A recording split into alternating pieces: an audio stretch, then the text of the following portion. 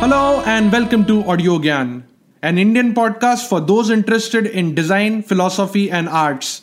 Audio Gyan documents thoughts, ideas, and insights from known and unknown gems of India who have done some remarkable work in their field of interest. Visit audiogyan.com for more Gyan sessions. नमस्कार. आज आपण बोलत आहोत परत एकदा पंडित श्रीकांत रानडेंची. Thank you sir, तुम्ही वेळ दिल्याबद्दल. आणि आपण मागच्या एपिसोडमध्ये बोललेलो की आपण याचे काही भाग करूया, तर तसे आज आपण दुसऱ्या भागात आहोत. आणि आपण मागच्या वेळी सुयोग्य श्वसन किंवा वर्णोच्चार या गोष्टींबद्दल बोललो. आणि आज आपण एखादा विषय म्हणजे उदाहरणार्थ सुयोग्य श्वसन हाच विषय घेऊया आणि त्याच्या डिटेलमध्ये बोलूया की त्याचा कसा वापर होतो, त्याचा तो कसा निर्माण करायचा किंवा त्याचा कसा वापर करायचा आपल्या डे टू डे लाईफमध्ये आणि also from a artistic background. Yes. तर thank you for giving us your time. You are welcome. आज आपण आता तुम्ही म्हटलं तसं की गेल्या वेळेला आपण जे बोललो होतो त्याच्यामध्ये आवाज निर्मितीसाठी सुयोग्य श्वसन हवं, तर सुयोग्य आवाज निर्मिती असं बोललो होतो. बरोबर. सुयोग्य श्वसन कोणतं? दोन प्रकारच्या श्वसनात आपण चेस्ट ब्रिदिंगचे काय काय डिसएडव्हान्टेजेस होते ते सगळे आपण सांगितलेले होते. आता एवढंही सांगितलं होतं की डायफ्रॅमॅटिक ब्रिदिंग म्हणजे उदर श्वसन, नाभी श्वसन, ॲबडॉमिनल ब्रिदिंग हे सर्वथैव योग्य आहे. पण आता ते करायचं कसं? एक दुसरी गोष्ट, काही ठिकाणी आपण असं म्हटलं होतं की याच्याबद्दल मी संक्षेपाने सांगतो, पण आपण सविस्तर नंतर बोलूया. बरोबर. किंवा सविस्तर बोलण्याची गरज आहे अशा ठिकाणी मी तुम्हाला काही ठिकाणी सांगितले होत्या, हिंट्स दिल्या होत्या. करेक्ट. तर त्याच्यापैकी हा जो विषय आहे ना, हा विषय आपल्याला ड्वेल बेनिफिट देतो. म्हणजे आवाजासाठी आपण करायला घेतलं तर आरोग्यासाठी आनंदवित फायद्याचा आहे. अशा परिस्थितीमध्ये हा विषय आपण सविस्तर जितकं बोलता येईल तेवढा बोलूया का? नक्की. तुम्ही जर याला सहमती देणार असाल तर मला इतका आनंद होतोय, कारण मी तुम्हाला म्हटलं तसं की डॉक्टर जयंत कर्णिकरांनी आम्हाला जे काही शिकवलं आता ते जगापर्यंत पोहोचणं ही अत्यंत आवश्यक गोष्ट आहे. कारण कित्येक लोक त्यांच्यापर्यंत पोहोचू शकतील असं नाही. बरोबर. पण त्यांनी संशोधन केलेलं शास्त्र जे आहे ते सोपं आहे आणि अत्यंत अस्सल भारतीय असल्यामुळे तुमचा मला एक गोष्टीबद्दल म्हणजे विषयांतर नाही करत आहे मी, पण अगदी very honestly from bottom of my heart मी तुम्हाला पुढच्या शब्दात धन्यवाद देऊ हे मला सांगता येत नाही. याचं कारण सांगतो तुम्हाला की तुमच्या ह्या ऑडिओ ज्ञानमुळे अत्यंत बहुमोल अशी डॉक्टर कर्णिकरांनी आम्हाला सांगितलेली माहिती आज जगाला सहज उपलब्ध होणार आहे आणि ती त्यांच्या सोयीने होणार आहे. म्हणजे ऐकणाऱ्याच्या सोयीने होणार आहे. आता थोडा वेळ ऐकलं तरी परत त्यांना बटन दाबलं की ते तुम्हाला मिळणार आहे. आणि पुन्हा एकदा सांगतो की हे आवाजासाठी कमवण्यासाठी जरी केलं, आवाज ही सुद्धा प्रत्येक माणसाची गरज आहे. आपण पाहिलं ती काही गायकाची वक्त्याची गरज आहे असं नाही, तितकंच आरोग्य ही तर त्याहून प्राधान्याची गरज आहे. तर आरोग्याला अत्यंत बेनिफिशियल आणि म्हणजे हे जाता जाता सहज घडणार आहे आवाजासाठी करायचं झालं तरी. तर आपण हा विषय मला तुम्ही जर का परवानगी देताय तर आपण सविस्तर बोलूया. मला जेवढं ह्या मीडिया समोर जेवढं बोलता येईल तेवढं बोलायचं आहे. तर आपण आता विषयावर पुन्हा एकदा तुम्हाला मी मनपूर्वक धन्यवाद देतो. आणि आपण हा विषय सोडून सुयोग्य श्वसन डायफ्रॅमॅटिक ब्रिदिंग करायचं कसं, आपण तुम्हाला मगाशी मागच्या वेळेला मी तुम्हाला हाताच्या बोटाने चित्र काढून 2 फुफ्फुस दाखवली आणि हा डायफ्राम कॉन्ट्रॅक्ट होतो कसा. तो कॉन्ट्रॅक्ट झाला की तिथे कॅव्हिटी निर्माण होते, अवकाश निर्माण होतो, फुफ्फुस पसराला आणि त्या थोरेसिस कॅव्हिटीमध्ये फुफ्फुसाचा खालचा भाग फुगतो हे सगळं सांगितलं. आता डायफ्राम तू आता कॉन्ट्रॅक्ट हो अशी कुठल्याही तऱ्हेची आपल्याला कमांड देता येते का? नाही. मग हे घडवायचं कसं? तर डायफ्राम कॉन्ट्रॅक्ट झाला की सगळं ऑर्गन खाली ढकलल्यामुळे खालचे फुफ्फुसाचा भाग फुगल्यामुळे पोटाला फुगा येतो, म्हणून तर त्याला बाहेरनं पोट फुगलेलं दिसतं, म्हणून आपण त्याला उदर श्वसन म्हणतो. बरोबर. मग जर का तुम्ही पोटाला सांगितलं काही न खाता काही न पिता पोटा तू फुग, तर पोट कशाने फुगणार आहे? डायफ्राम कॉन्ट्रॅक्ट होईल त्यानेच फुगणार. खालचा फुफ्फुसाचा जो भाग आहे तो विस्तीर्ण भाग डायफ्राम कॉन्ट्रॅक्ट झाल्याने तो भरणार आहे. आपण डिटेलमध्ये मागच्या वेळेला पाहिलं होतं तसं. तर मग ह्यासाठी आपण सोपा काय करायचं, तर पाठीवर उताणं झोपलं की छातीच्या श्वसनाला प्रतिरोध होतो. करेक्ट. म्हणजे पक्का एखादा माणूस ज्याचं इन्व्हॉलंटरी खूपच झालेलं आहे तोच फक्त हलवा हलवी करू शकेल. सर्वसामान्य माणसं पाठीवर झोपली की त्यांचे खांदे उचलले जाणं, वरगडी हालणं हे दुरापास्त होतं, म्हणून पाठीवर झोपायचं. सुरुवातीच्या काळात डायफ्रामला कमांड द्यायच्या ऐवजी आपण अशी पोटाला कमांड द्यायची की रिझल्टंटली ती म्हणजे डायफ्राम मुळेच झालेली असते. तर पोटावर एक जाड पुस्तक ठेवायचं आणि पोटाला सांगायचं, बा पोटा हे पोटाने पुस्तक उचल बरं, की आपोआप श्वास भरला जातो, तो डायफ्रामॅटिकली जातो. तुम्ही जर नेटवर बघितलं तर अनेक ठिकाणी तुम्हाला श्वसन शिकवताना, डायफ्रामॅटिक ब्रिदिंग शिकवताना, हे मी आता बोलतोय पण प्रत्यक्ष नेटवर पाहताही येऊ शकतं. पण आता हे श्वसन करत असताना पोटावर छोटंसं हलकं पुस्तक ठेवायचं, पुस्तक जरा जाड घ्यायचं म्हणजे डिक्शनरी सारखं, आणि पोटाला सांगायचं हलकेच ते उचल. हा झाला डायफ्रामॅटिक ब्रीदिंग म्हणजे इनहेलिंग, ज्याला आपण श्वसन म्हणतो. करेक्ट. आता ते घेतल्यानंतर पुन्हा पुस्तकाला सांगायचं की आता तू पोटात मध्ये जा, किंवा पोटाला सांगायचं पोटात पुस्तकाला तू पोटात घे, हे खाली उतरवायचं, उच्छ्वास झाला. असं थोड्या वेळ केलं की तुम्ही हात पोटावर ठेवून सुद्धा ही क्रिया करू शकता, आणि नंतर मग तुम्ही हात न ठेवता सुद्धा डायफ्रामॅटिक ब्रीदिंग करू शकता.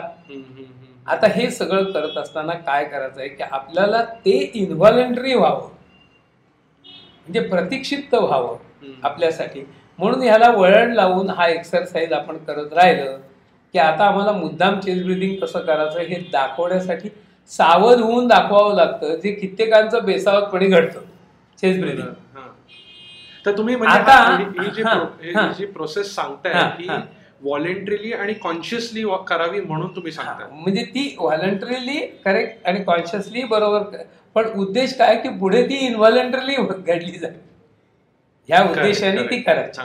आता आपण हे जर करणारच आहोत तर हे करताना आपण जर का आमचे गुरु जे आहेत ते स्वतः डॉक्टर आहेत, मी तुम्हाला म्हटलं की MD कार्डिओलॉजिस्ट म्हणजे हृदयरोग तज्ज्ञ आणि 40 वर्ष हॉस्पिटल चालले, त्यांनी ह्याच्यामध्ये जाता जाता आम्हाला एक लाभ दिला. ते म्हणाले मी यात तुम्हाला एक प्राणायाम शिकवतो. तर प्राण आयाम म्हणजे नियंत्रण, म्हणजे श्वास घेताना कंट्रोल. तुम्ही जर का ब्रीदिंग एवढ्याच टाइममध्ये घेतलं, एवढ्याच टाइममध्ये ब्रीदिंग रोखलं तर त्याला ते कुंभक म्हणतात. एवढ्याच टाइमामध्ये तुम्ही जर उच्छ्वास केला तर त्याला रेचक म्हणतात. तर ह्यातला तो एक प्राणायाम आम्हाला शिकवला त्यांनी. तो प्राणायाम करताना कसा करायचा हे मुद्दाम सांगण्यासारखं आहे, कारण त्या प्राणायामामध्ये काय होतं बघा, आम्ही काय करतो, पोट फुगवताना पोटाला एक कमांड देतो. त्याने आम्हाला सांगितलं की पोट फुगवताना तुम्ही कमांड द्या, तोंडाने मनातल्या मनामध्ये 1 2 3 4 5 6 7 8, म्हणजे तुम्ही घड्याकडे जर बघितलं तेवढ्या 2 सेकंद होत आहेत बघा, 1 2 3 4 5 6 7 8, म्हणजे तुम्ही 2 सेकंदात लयबद्ध सावकाश पोट वर आणता, म्हणजे श्वसन होतं. आता ह्यावर कंट्रोल आला म्हणजे याला पूरक म्हणायला हरकत नाही. आता ते उचललेला जो हात किंवा आपलं पोटाने उचललेलं पुस्तक आहे ते खाली घेताना लयबद्ध खाली आणताना मात्र किती सावकाश आणायचं की 4 वेळा 1 2 3 4 5 6 7 8, 1 2 3 4 5 6 7, 1 2 3 4 5 6 7 8, 1 2 3 4 5 6 7 8 असं खाली आणायचं. आता गमतीशीर आहे, म्हणजे ह्याच्यामध्ये काय होतं की एक नाममात्र कुंभक होतं, नोशनल कुंभक काही फार होत नाही, म्हणजे ब्रीथ होल्ड करून ठेवला फार वेळ जात नाही. 2 सेकंदामध्ये लयबद्ध पोट फुगवायचं आणि 8 सेकंदात लयबद्ध पोट खाली आणायचं. अच्छा. आता मध्ये थोडासा या व्हॅल्यूज तुम्ही एक्झॅक्ट सांगतायत का एक्सपेरिमेंटल आहेत? नाही, ह्या व्हॅल्यूज म्हणजे काय की तुम्हाला टायमर सांगितला, तर त्याच्या पुढे काय येईल की आपण थोडक्यात सांगितलं म्हणजे की पोट फुगवणं लयबद्ध आणि खाली उतरवणं, ह्याचा रेशो 8:32 म्हणजे 1:4 आहे. म्हणजे 1:4 ह्या रेशो मध्ये ते फुगवायचं आणि खाली आणायचं. म्हणजेच थोडक्यात सांगायचं म्हणजे की तो एक प्रकारचा प्राणायाम आहे की 1:4 या याच्यामध्ये थोडक्यात सांगायचं म्हणजे पूरक, नोशनल कुंभक आणि बाकी रेचक, म्हणजे 1:4 मध्ये आपण म्हणतो पूरक आणि रेचक करायचं, म्हणून याला प्राणायाम म्हणायला हरकत नाही म्हणतो. कोणी काय परसेप्शन असेल तसं आम्ही याला प्राणायाम म्हणतो. डॉक्टरने पण आम्हाला पण ह्याला आरोग्यदायी प्राणायाम असं वैशेषण लावलं. आता हे विशेषण लावण्याचं कारण काय होतं तुम्ही मला विचाराल, म्हणजे विचारालच तुम्ही, तर मी तुमचा प्रश्न ओढवून घेऊन तुम्हाला सांगतो. कारण काय की हा जो आहे 1:4 ह्या रेशोमध्ये हा प्राणायाम करायचा. आता हा प्राणायाम करताना 1:4 या रेशोचं महत्व काय माहितीये का, त्याला ते आयडियल HRR रेशो म्हणून म्हणतात. HRR रेशो म्हणजे ideal HRR ratio, heart to respiration ratio. अच्छा. आयडियल म्हणजे आदर्श. मग आदर्श रेशो कधी असू शकेल? तुमचं आरोग्य अवस्था आदर्श असेल तर हा रेशो आदर्श असतो. आताही तुम्ही डॉक्टरांकडे गेलात तर डॉक्टर तपासताना म्हणतात पहिले श्वास घ्या, घड्याळाकडे बघतात, नाडीच्या ह्याला हात लावतात, ते म्हणतात बघू घड्याळाकडे बघ. घड्याळाकडे कशाला बघतात? ते काय बघतात की रेस्पिरेशन म्हणजे श्वसन, श्वास उच्छ्वास एका मिनिटामध्ये जर 18 होत असेल तर तुमचं आरोग्य चांगलं असेल तर नाडीचे ठोके 72च पडले पाहिजेत एका मिनिटात. बरोबर बरोबर. तुम्ही स्वस्थ बसला असाल, अगदी तुम्हाला एका नाकपुडीतून घेतलेला श्वास जरी पुरत असेल तरी तो करत असताना तुम्हाला लक्षात काय येतं की तुम्ही 15 श्वास जर मिनिटात घेतले तर नाडीचे ठोके 60च पडतात. आणि तुम्ही धावायला लागलात किंवा जिना चढायला लागलात आणि श्वास वाढून एका मिनिटात 25 झाला तर ऑटोमॅटिकली नाडीचे ठोके 100च होतात. जर नाही झाले यातले तर तुम्ही आजारी आहात. आणि असा रेशो असताना सुद्धा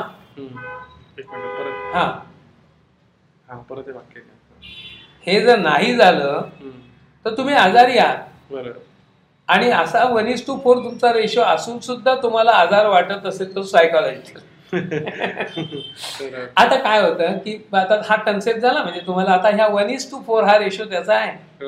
आरोग्यवान माणसाचा हा रेशो श्वास आणि हृदयाचे ठोके यांचा असतो.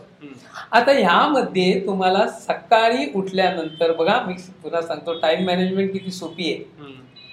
अंथरुणातून सकाळी उठून आपण बाहेर यायच्या पूर्वी झोपलेलं असताना कुशीला असलो तर उताणेच व्हायचं. जे काही नॉर्मल असेल त्यातलं काही बदल करायचा नाही. आपल्याच बेडमध्ये उताणं असेल तर उताणं, नाही तर कुशीचं असेल तर उताणं, आणि 15 मिनिटं फक्त एवढं करत पडायचं. किती सोपं आहे. आणि बाहेर यायचं. म्हणजे तुम्हाला फक्त लागेल काय, गजर जो एरवी तुमचा उठण्याचा दररोजचा जो काही असतो त्याच्या अगोदर एक 15-20 मिनिटाचा गजर लावावा लागेल. आता लोक शंका घेतात की आम्हाला कॉल आला असला तर कॉल आन्सर करा, चूळ भरायचा असला चूळ भरून घ्या, नसला तर तोही नका करू. तुम्ही 1:4 ह्याच्यामध्ये पोट फुगवणं, खाली उतरवणं असं जर केलं तर तुम्ही सकाळी जे काही चार्ज होता, म्हणजे तुम्हाला मोबाईल जसं आपण चार्जिंग करतो सकाळी उठून चार्ज करतो, ते चार्ज होताना तुम्ही काय होता माहितीये का, मायनर ह्याच्यामध्ये तुम्ही जर का अनारोग्यामध्ये फेकले, मार्जिनली गेला असाल तर you are brought back within that time. तर पुष्कळ ठिकाणी आम्हाला विचारतात की हे कसं शक्य आहे, हे का शक्य आहे. तर त्याच्यामध्ये इथे आपल्याकडे फोटो दिसतोय स्वामी विवेकानंदांचा. स्वामी विवेकानंदांनी त्याच्यात फार सुंदर उदाहरण दिले. त्यांनी काय सांगितलं माहितीये का, की काय माहितीये का, आपलं फुफ्फुस आणि हृदय ही दोन कशी असतात. त्यातलं फुफ्फुस जे आहे ना ते प्रथम, ते जर का आदर्श लयीत असलं तर ते हार्टला आदर्श लयीत वागायला भाग पाडतं.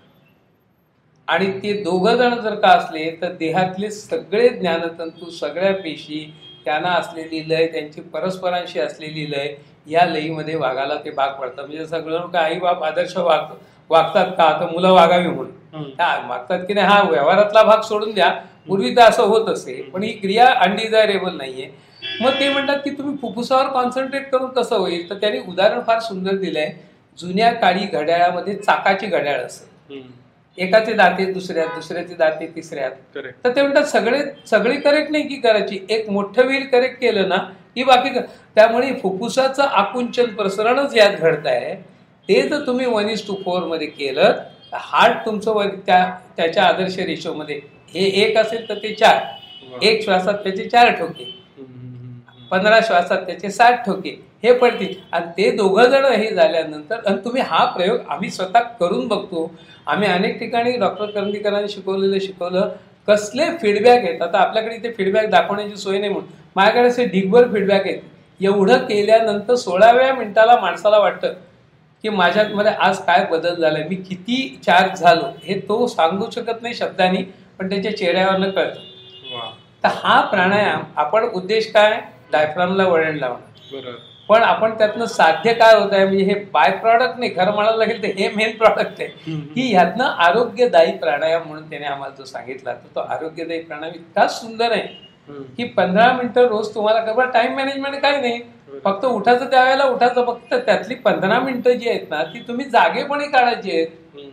म्हणजे तुम्हाला काही वेळेला वाटेल की आपण, म्हणजे काही वेळेला काय होतं की काही जण आमच्याकडे सांगतात की आम्हाला 1 वाजता उठायला 5 वाजता डबे करायला उठाल, म्हणजे झोपायला 1 वाजता 5 वाजता डबे करायला उठायला. तर मी त्यांना असं विचारतो की 4 तास झोप पुरेशी आहे का? नाही ना. मग तुम्ही त्यातली जर 15 मिनिटं काढली तर डोंट बी अंडर इम्प्रेशन की you are further sacrificing 15 minutes. Actually you are investing that with highest rate of return. पण तुम्ही करून बघा, कारण 4 तासाची झोप पुरी नाही, पण त्यातली 15 मिनिटं जर ह्यासाठी घातली ना तर तुम्हाला 5-6 तास झोप मिळाल्या इतका फ्रेशनेस येतो.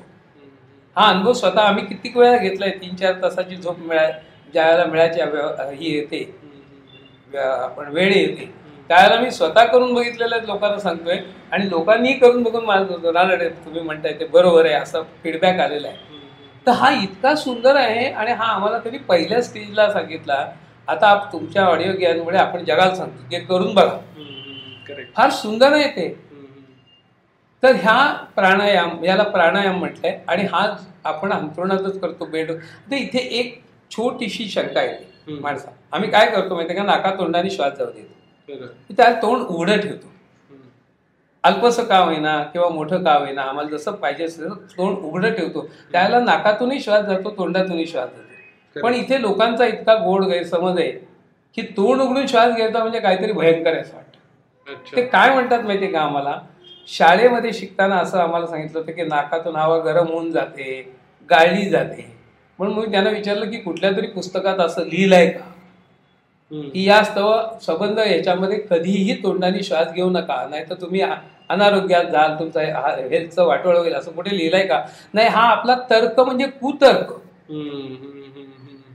कारण लोकांना ह्याची जाणीव नसते की आपण तोंडाने श्वास दिवसभरामध्ये किती वेळा घेतो. बरोबर. मी आता तुमच्याशी बोलतोय तर मी असं म्हणणार का, बरं का निमकर साहेब, मी काय म्हणतो, असं करून तोंड बंद करून दरवेळेला श्वास घेऊन बोलणं चालू शकेल का? मी बोलताना बोलतोय की बरं का निमकर साहेब, श्वास गेला की माझा हा उघड्या तोंडाने, अहो जेवायला तोंड उघडलं तरी श्वास जातो, खिसा उघडला तरी श्वास त्याच्यामध्ये हवा जाते.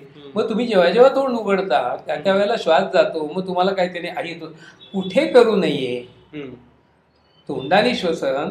ज्या वेळेला तुम्हाला स्वस्थावस्थेमध्ये तुम्ही असाल त्यावेळेला नाकाची नाकपुडी आहे ना, हा डिवायडर टाकलेला मार्ग आहे. तुम्ही जगामध्ये आपल्या इकडे आपल्याकडे तरी पारला डिवायडर टाकलेला मार्ग आहे ना, हा दोन्हीकडनं सारखा चालू नसतो. इकडे काही वेळेला काम चालू असतं, इकडे काम चालू. आपल्याकडे तसंच आहे. आता माझ्या बघा, ह्या इकडचा मार्ग खुला, इकडे काम चालू आहे, थोड्या वेळाने इकडे सुरू होईल. त्यावेळेला 7 सेकंद दोन्ही नागपुड्या चालतात. नाहीतर एरवी एकाच नागपुडीतून श्वास जातो. म्हणजे आधी हा डिवायडर टाकला, तोंडापेक्षा हा रस्ता आधी आपण म्हणू कितीतरी पटीने लहान, त्यात तो अर्धाच वापरला जातो. त्यामुळे स्वस्थावस्थेत तुम्हाला नाकाने श्वास घेऊन पुरतो. पण तुम्ही काम करत असाल, बोलत असाल, गात असाल तर तुम्हाला तोंडाने श्वास घ्यायला पर्यायच नाही, तोच घ्यावा लागतो तोंडाने. बरं, आता हे सगळं करत असताना आम्ही आमच्या गुरु आहेत ना, त्यांना एकदा सांगितलं की लोक अशा तक्रारी करतात आणि पुष्कळ वेळेला ते आम्हाला असं विचारतात की तुम्ही गाणारे लोक, हे काय सांगण्याचा अधिकार तुम्हाला आहे? हे वकिली भाषेत ते विचारतात, तुम्हाला काय लोकस स्टँडी आहे? तर आम्ही आमच्या गुरुजींना एकदा सांगितलं, म्हणजे कर्णिकर सरांना आम्ही एकदा सांगितलं. त्यावेळेला ते म्हणाले की बरं, त्यांनी लोकसत्तेसारख्या याच्यात लेख लिहिला, आम्ही तुम्हाला त्याचं कात्रण ठेवून देतो. कारण लोकसत्तेमध्ये डॉक्टरनी लिहिलेलं चुकीचं असतं तर 25 डॉक्टर त्यांच्यावर पत्रांचा पाऊस पाडतील. त्यांनी लिहिलं होतं की मी जर कोणाला विचारलं की तोंडाने श्वास घेणं बरं का नाकाने, तर 100पैकी 100 म्हणतील नाकाने.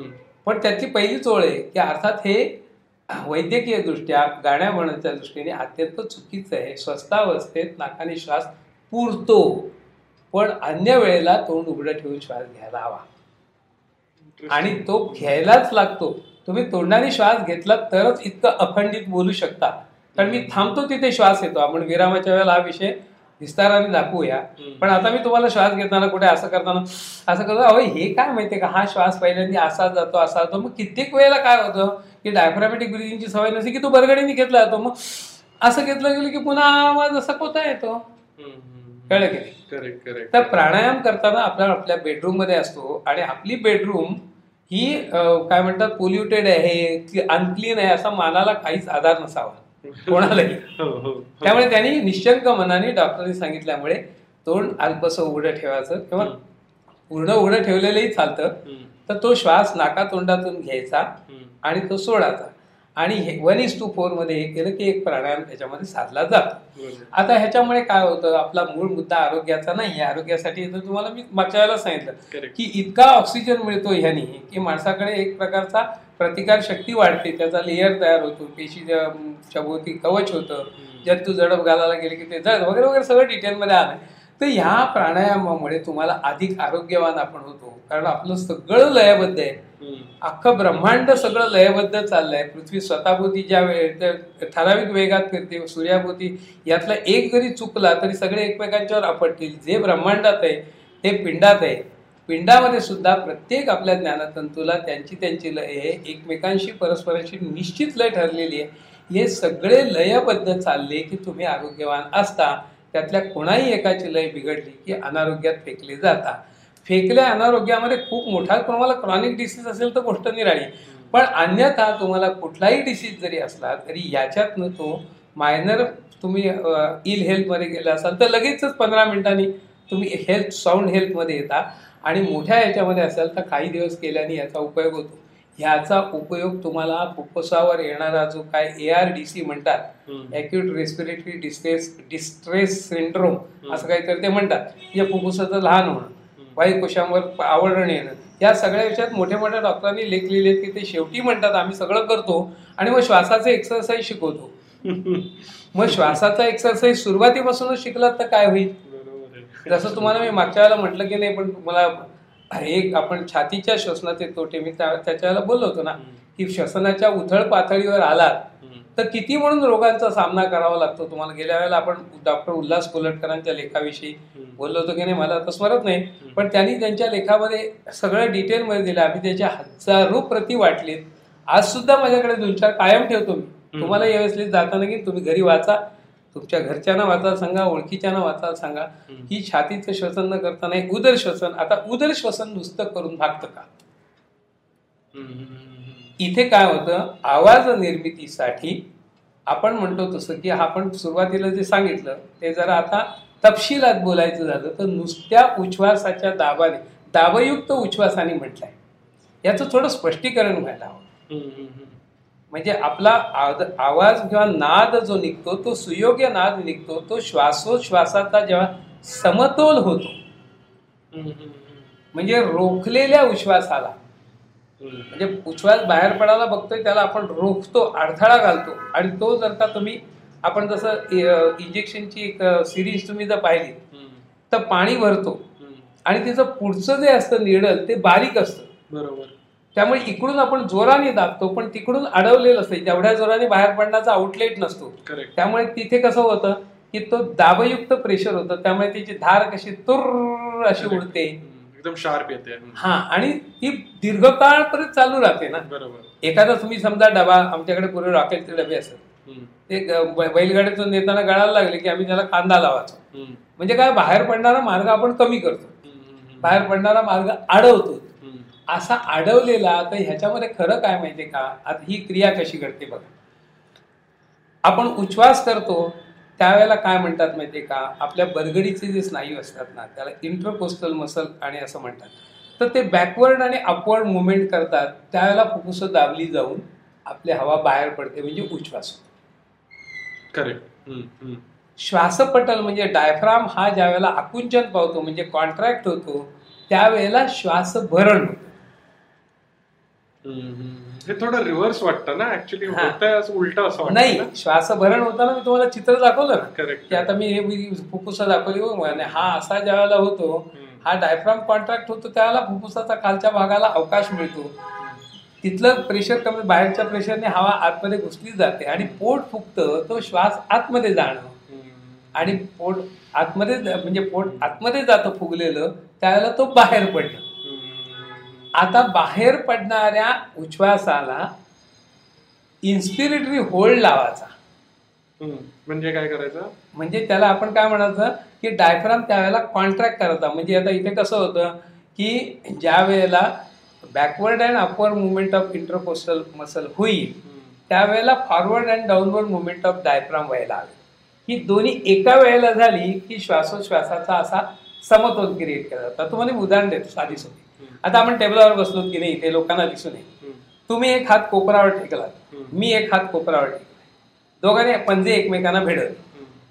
आता हा मी तुमचा हात खाली लोटतोय, हा डायफ्राम खाली जातोय असं समजा, आणि तुम्ही माझा हात ह्या बाजूला ढकलताय, हे इंटरकोस्टल मसल वर तुम्हाला वर येत आहेत असं बघा. मग मी ज्या वेळेला तुम्हाला इकडून ढकलत असतो त्यावेळेला तुम्ही मला इकडून ढकलत असता, कोणा एकाचं प्रेशर जास्ती होईल त्यावेळेला तो तिकडे, पण दोघांचं प्रेशर समान झालं तर आपले हात दोन्ही असेच्या असे राहतील की नाही. बरोबर. म्हणजे हा आपल्या हाताच्या स्नायूंच्या दाबाचा समतोल झाला. तसा तिथे forward and downward movement of diaphragm at the same time backward and upward movement of intercostal muscle, हेच तुम्ही तुम्हाला दाखवतो. हा असा पंजा गेलाय, हा त्याला मागे, आता हा इथे समतोल झाला. हा समतोल होणं म्हणजे एक प्रकारचं आपण कुंभक होणं म्हणतो. याला बरं आपल्याकडे हे एवढं forward and downward movement of diaphragm at the same time backward and upward movement of intercostal muscle वगैरे हे आपल्याकडे एका छोट्याशा दोन वाक्यामध्ये, दोन म्हणतात चरणामध्ये सांगितलंय की ऊर्ध्वम प्राणम उन्नयति अपानम प्रत्यगस्यति, यामध्ये समतोल आहे तो. आता अपान खाली जातो की नाही, तो कधी जाणार, डायफ्राम खाली ढकलला गेला, अपान वायू आपण खाली जातो, इकडून जातो त्याला प्राण म्हणतो. शरीराच्या इकडून तोंडाकडून बाहेर पडतो तो प्राण, मागच्या द्वाराने बाहेर पडतो तो अपान. अपान ज्या वेळेला हा होतोय त्यावेळेला डायफ्राम खाली झालेला असतो, तर ऊर्ध्व प्राणम उन्नयति त्याच वेळेला अपानम प्रत्यगस्यति. म्हणजे काय एक्सप्लेन केलं की श्वासोश्वासाचा इक्विलिब्रियम. आता या समतोलात मी तुम्हाला म्हटलं तसं की असं म्हणून ना काही काही लोक त्याला असं म्हणतात की खरं गाणं कुठलं, कुंभकातलं गाणं. कुंभकातलं गाणं म्हटल्यानंतर आपल्याला हा सिच्युएशन परस्पर विरोधी पॅराडॉक्सिकल वाटते. का तर एकीकडे तुम्ही म्हणता की उच्छ्वासाच्या दाबाने ज्या वेळेला स्वरतंतू कंपित होतात त्यावेळेला निर्माण होतो तो नाद, तो आपल्याला अभिप्रेत आहे. आणि एकीकडे इथे म्हणता कुंभकामध्ये अवस्था लोकांना असं वाटतं की आत श्वास गेलाही नाही पाहिजे आणि बाहेर पडलाही नाही पाहिजे. बरोबर आहे, म्हणजे ही स्थिती ती कुंभक. म्हणजे एकदा श्वासभरण झाल्यानंतर होकलकॉड बंद झाला की पोट फुगलेलं जे राहिलं असेल, फुफ्फुसं फुगलेली जी राहिली असतील, तशा स्थितीत राहणं याला कुंभक म्हणतात. मग आता बाहेर कसं पडणार, हा परस्पर विरोधी वाटतं ना. आणि ऍक्च्युली फुफ्फुसं घालणं दाबली जातात त्यावेळेला हवा हातून बाहेर पडते, त्यावेळेला व्होकल कॉर्डनी बंद झाले असल्यामुळे त्या व्हायब्रेट होतात, म्हणून आपण त्याला नाद म्हणतो एकीकडे. आता इथे तुम्हाला एम्प्लॉईड कुंभक म्हणता येईल. त्याचं सिच्युएशन अशी आहे की ना पूरक ना रेचक, म्हणजे पूरक इज इक्वल टू रेचक, सो इट इज नेट आतमध्ये पडणं किंवा बाहेर जाणं झिरो, दॅट इज कुंभक असं. किंवा आता तुम्हाला एक सुंदर उदाहरण देतो, आपल्याला खरं चित्र नाही पण तुम्हाला कल्पनेने चित्र समोर उभं करा. एक समजा समोर तुमच्या समोर एक पिंप आणलं पाण्याचं, त्या पिंपाला आतमध्ये पडायचं 1 इंचाच्या व्यासाचा नळ आहे, यातनं आत पाणी पडतं. आणि तसाच खालच्या बाजूला दुसरा एक पाणी बाहेर पडण्याचा कॉक आहे, तो 1 इंचाचा आहे. आता खालचा कॉक बंद केला आणि मी वरचा कॉक सोडला की काय, पिंपात पाणी भरलं जात आहे, म्हणजे आपण त्याला पूरक म्हणू की फुफ्फुसात हवा भरली जाते. आता हे पिंप काठोकाठ भरलं, मी वरचा कॉक बंद केला, आता ना बाहेर पडत ना आत पडत, म्हणजे याला आपण म्हणणार कुंभक. बरोबर आहे. आता मी खालचा कॉक सोडून दिला, आता ते सगळं पाणी बाहेर पडायला लागलं, याला आपण काय म्हणू, रेचक. आता ही सिच्युएशन डोळ्यासमोर ठेवा. खालचा कॉक बंद केला, वरचा कॉक सोडला, काठोकाठ पिंप भरलं, कुंभक आहे ना. आता दोन्ही कॉक जर मी एका वेळेला चालू केले तर त्याची लेवल आहे तशीच राहील की नाही. करेक्ट. बाहेर तर पाणी पडतंय, लेवल खाली जाते का, नाही. आत तर पाणी पडतंय, ओव्हरफ्लो होते का, म्हणजे हे कसं झालं, असं ते ऊर्ध्वम प्राणम उन्नयति अपानम प्रत्यगस्यति मध्ये आपण घटकावर धरूया की हे असं होत आहे. अनाटॉमिकली ते लोक आवाज निर्मितीमधला आयडियल व्हॉइस प्रोडक्शन मध्ये असं म्हणतात की when your diaphragm is going forward and backward at the same time intercostal muscle should be backward and upward. आणि तो असा हे खाली जात आहे ते वर येत आहे, मग दोन्हीचा समतोल मग अशा पंजांचा सांगितला तसा. यात मध्ये जो होईल त्याला दुसरा एक शब्द असा आहे की त्याला आपण इम्प्लाइड कुंभक म्हटलं, त्याला ब्रीथ होल्डिंग असं म्हणता येतं. ब्रीथ होल्डिंग मध्ये आवाज निर्मिती. दुसरं उदाहरण मगाशी मी तुम्हाला सिरिंजचं दिलं होतं. हे होल्डिंग नाही ऍक्च्युली, हे एवढं स्मूथ आहे, परसिव्ड आहे असं वाटतं की. करेक्ट. म्हणजे इथे काय होतं माहितीये का, आता मी तुम्हाला पोटावरती माझ्याला हात ठेवला तर पोट फुगलेलं जे आहे ते एरवी काय होतं, माझा नुसता उच्छ्वासातला आवाज असेल तर माझा बघा आता इथे गंमत बघा. आता मी आता हे करतोय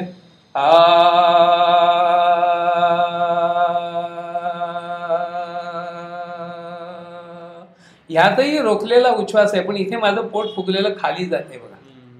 बघितलं ना तुम्ही हात धरून. आता मी काय करतोय बघा,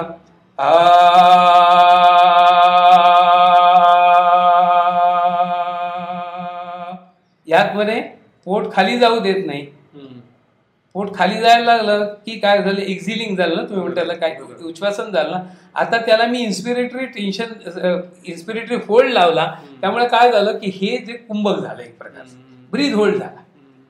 याला आपण एक ब्रीथ होल्ड म्हणू शकतो. आता तुम्ही दोन्हीचं प्रोडक्शन मधल्या आवाजामध्ये इथे थोडी क्वालिटीमध्ये तुम्हाला एक काहीतरी काय होईना कानाला जाण. हा बघा, हा याच्यामध्ये मी तसं करत नाहीये कुंभकातनं, त्यामुळे काय होतं डायफ्रॅमॅटिक ब्रिदिंगनी व्हॉइस प्रोडक्शन करून सुद्धा चेस्ट ब्रिदिंगचं तर तुम्हाला का बघा छातीचं असा देणार, चोरटा येणार, स्ट्रेसफुल, पण हा आवाज ऐकला आणि आता मी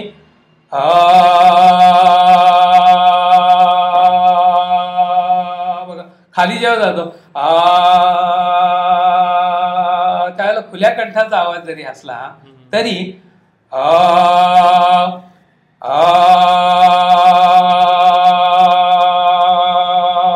इथे बघा हे ते ह्याला आपण म्हटलं की ब्रीथ होल्डिंग.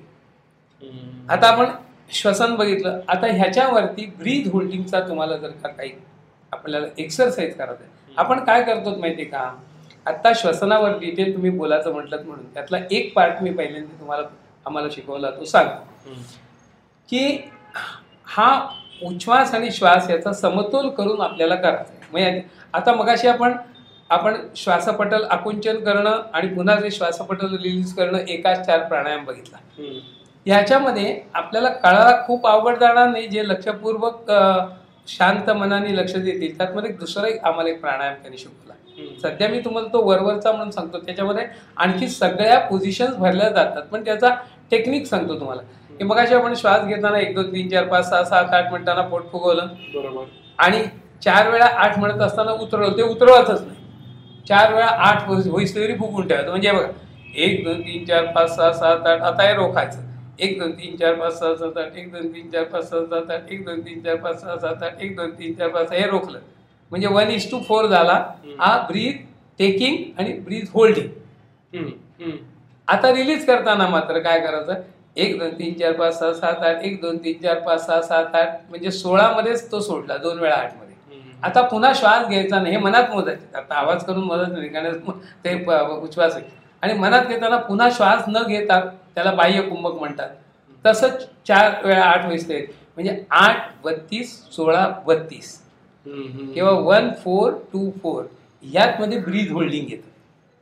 आता हे ब्रीथ होल्डिंग खूप सुंदर आहे. म्हणजे पहिल्यांदा आत श्वास घेऊन कुंभक होतं आणि सोडताना मात्र कसा सोडायचा असतो, तर तो 1 4 2 4 म्हणजे 2 सेकंदात घेतला, 8 सेकंद होल्ड केला, 4 सेकंदात सोडला. मग अशी 8 सेकंदात सोडत होतो तो 4 सेकंदात सोडला आणि 8 सेकंद पुन्हा होल्ड केला. यातमध्ये 2 वेळा ब्रीथ होल्ड केलं. एक त्याला पहिलं म्हणतात आंतरकुंभक, दुसरं म्हणतात बाह्य कुंभक. अशी एक सवय लागते. आणखी तिसरा जो आहे तो आपल्याला पुढचा महत्वाचा भाग म्हणजे की श्वासोश्वास समतोलावरचा जो ताबा म्हणतो, तर श्वास दाबावर ताबा मिळवायचा. श्वास दाबावर ताबा मिळवायचा. श्वास दाबावर ताबा का मिळवायचा नाही म्हणजे काय, पहिले श्वास श्वास दाबावर ताबा म्हणजे श्वासाचा दाब आपल्याला कधीही वाढवता येईल, कमी करता येईल, वाढवता येईल, कमी करता येईल. पण हे म्हणजे श्वास घेणंच नाही का? नाही, दाब वाढवायचा आणि कमी जास्ती करायचा.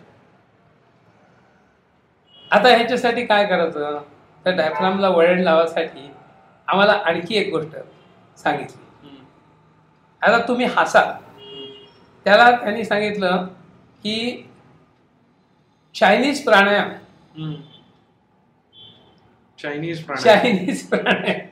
गमत म्हणजे चिनी आवाजशास्त्रज्ञ त्यांना त्यांच्याकडला एक प्राणायाम म्हणून म्हणतात.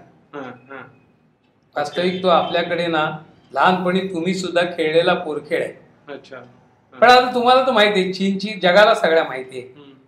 चीन जसा आपण म्हणतो चीन तुमचा सिक्कीमवर पण हक्क सांगणार आहे, तर चीन तुमच्या एखाद्या पोरखेळावर आमचा प्राणायाम म्हणून सुद्धा हक्क सांगेल. पण चीनी गोष्ट जी आहे ना ती स्वस्तातली असते, जवळजवळ स्वस्तातली असते आणि काही वेळेला बॅटरी घेतलेली टिकते बऱ्याच दिवस, म्हणून आपण ते आपले लोक त्याच्या मोहामध्ये पडतात. पण तसं काही नाहीये. चीनी आवाजशास्त्र तज्ञ त्यांना म्हणतात नाही तर हा पोरखेळ आहे, तुम्ही जर आता माझ्या पोटाला जर हार लावलात, तुम्ही हा पोरखेळ खेळला असेल. पण आता याच्यावरती तुम्ही बघाल तर पहिलं ब्रीज होल्डिंग येतं. आता बघा मी काय म्हणतो, हा जो आहे मुलं काय करतात, खोटी खोटी गाडी घेतात खेळण्याची, हातात स्टेअरिंग धरतात आणि म्हणतात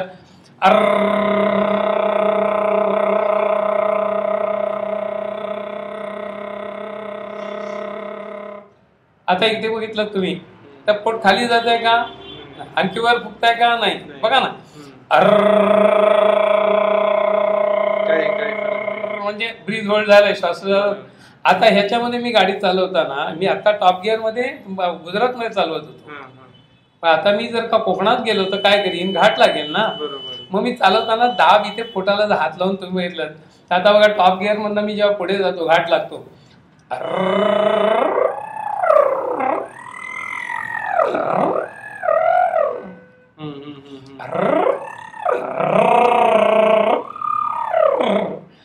आता ह्यात मध्ये मी दाब वाढवतोय. म्हणजे मी काय करतोय तर डायफ्राम मला हवा तसा वाकवतोय. म्हणजे श्वासदाबावर ताबा येण्यासाठी श्वासपटलाच्या हालचालीवर ताबा, आणि तो येण्यासाठी हा पोरखेळ. आणि काय म्हणतात त्याला चायनीज प्राणायाम, ते लाखोच म्हणत ना. आपण आपला सिक्कीम आहे तर आपलाच म्हणू ना, आपण म्हणू आपण हा पोरखेळ करू, फक्त इनिमेशन ठेवायची नाही. एक सायकोलॉजिकली तुम्ही प्राणायाम म्हटलात की तुमची याच्यातली संकोच जो आहे तो जातो. मी प्राणायाम करतो म्हटलं नाही तर मी असा कसा ओरडू लोकांच्या समोर, असा लोकांना संभ्रम पडतो की नाही. त्यामुळे लोक ते करताना गच्चीत काय जातात, कोणी घरात नसताना काय करतात. खरं की आमचा पोरखेळ म्हणून म्हणाल त्यावेळी तुम्ही प्राणायाम म्हणा, तुम्ही इंडियन ओरिजिनल प्राणायाम म्हणा, चायनीज देशाला. आता ह्यामध्ये तुम्हाला श्वासोश्वास दाबावरती ताबा वाढतो हे कळतंय की नाही. बघा हा दाब वाढला की नाही, हा दाब इव्हन आहे, कमी झाला, कमी झाला. आता